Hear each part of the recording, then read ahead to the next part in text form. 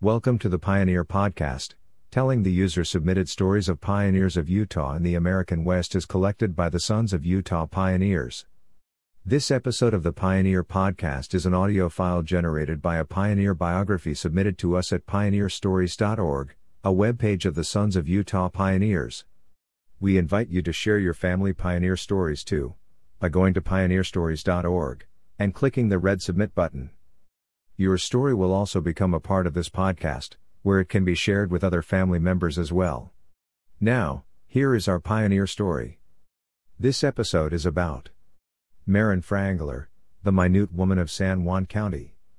Maren or Marian FRAENGLER was born at Studstrup, Denmark on April 2, 1848, the youngest child of Joseph Paulsen FRAENGLER and Anne Nielsen. There were 5 other children: Niels, Pol, Johannes, Anne Catherine, and Anne Marie. Marian's father was a musician and she and her children were also blessed with great musical ability. At the age of 17 years, she went to a factory to learn cheese and butter making. Then she took a position in another factory as overseer. At this place she met Anders Sorensen, who was the head overseer. One girl at the factory, a close friend of Marian, told her of an uncle who had met Mormon missionaries. The uncle had sent her a hymn book. Marian read and reread these hymns, which had a lasting impression upon her. At 23 she married Anders Sorensen and became the mother of 2 children, Josephine Pauline, born at Frostrup, Denmark, December 10, 1870, and Andreas Nicholas, born at Frostrup, Denmark, December 4, 1871. The little boy died and the father became an invalid. Many months he lay upon his bed suffering. Having no money, Marian was forced to work in the homes at housework, at sewing, in the fields, or any honest work to pay the doctor bills. It was at this time a Mormon missionary came to their home. She was converted at once and later both she and her husband were baptized. It was in 1873. Her husband died 4 years after their marriage, leaving her to care for little Josephine. Besides her grief, she had also to suffer the bitter displeasure and opposition of both his family and hers. All this because she had embraced the Mormon Church. These relatives succeeded in taking her little girl away from her, and she was forced to sell her watch and other personal belongings to pay an attorney to establish her right as guardian. But, through it all, her faith never faltered.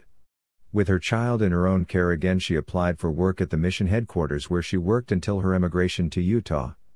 A longing to see her dear mother again before leaving for America urged her to go to Aarhus, where her mother was visiting. Upon leaving she lacked courage to tell her mother that in 3 days she would sail for America. She feared the news might break her mother's heart. At this time, she knew nothing about temple work or the necessity of gathering genealogy, but she felt impressed to gather what she could. She succeeded in getting such incomplete items as the parish priest could supply. It was indeed a happy day for Marian when she boarded ship with its cargo of emigrants. She knew she would never see her loved ones again, yet that satisfied feeling the gospel gives comforted her. Every time the ship lunged, the passengers expected it to be their last.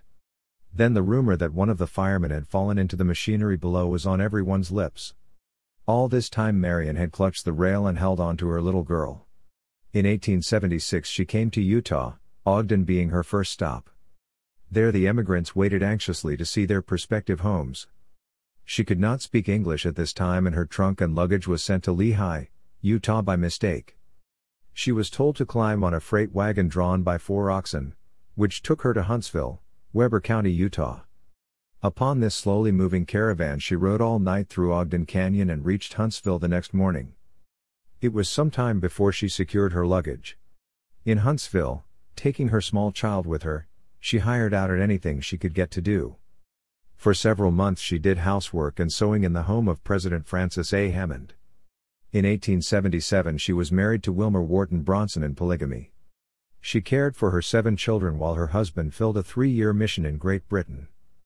At the end of this time, he went to see a daughter of his, by his first wife. Her name was Callista Hammond and she was living in Bluff, Utah.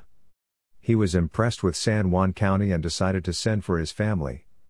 Marian was instructed to sell their home in Huntsville, which she did, and came with her children to San Juan County in 1888. She was met at Thompson, Utah by a boy, Charles Walton, Jr., whose sunny smile and cheery songs made the trip more pleasant. For many days they traveled by team before reaching Monticello, where her abodes were to be brush sheds, dugouts and log cabins. She went through many hardships in polygamy. Many times, she was forced to flee from her home with her little children to escape the officers. She made her home in San Juan County, and for 25 years she was a minute woman, going wherever the voice of suffering summoned her. She was called by the church to take a class in Bluff, Utah, to study maternity care under the direction of Mrs. Hannah Sorensen. Her obstetric art will be remembered long after she is gone. For many years she was a widow, and until 1917 she took an active part in Relief Society and other organizations. She was set apart by the Bishopric of Monticello as head teacher in Relief Society, which position she held until her accident. In 1916 she was run down in the darkness of night by an automobile, leaving her a cripple to walk with crutches. In all of these afflictions she was patient. Her life story is that of a saint. The many people who have been comforted in mind and body by the pleasant face and gentle skill of Grandma Bronson do not hesitate to accord her the title of saint. And the history of her sacrifices for the gospel's sake is sure to inspire faith in all that hear it. At the time of this writing she was 84 years old. Marian FRAENGLER Bronson died October 12, 1935 at her home in Monticello, Utah. Written by her daughter Lucy Bronson Adams. Thanks for listening to the Pioneer Podcast. We would like to invite you to subscribe to and share this podcast with others. Also, please leave us a review at the iTunes Store, that helps us more than anything else. If you would like access to more content and information about our pioneer history, join us at suponline.org, the online community of the Sons of Utah Pioneers. That's suponline.org. Goodbye until next time, from your friends at the Sons of Utah Pioneers.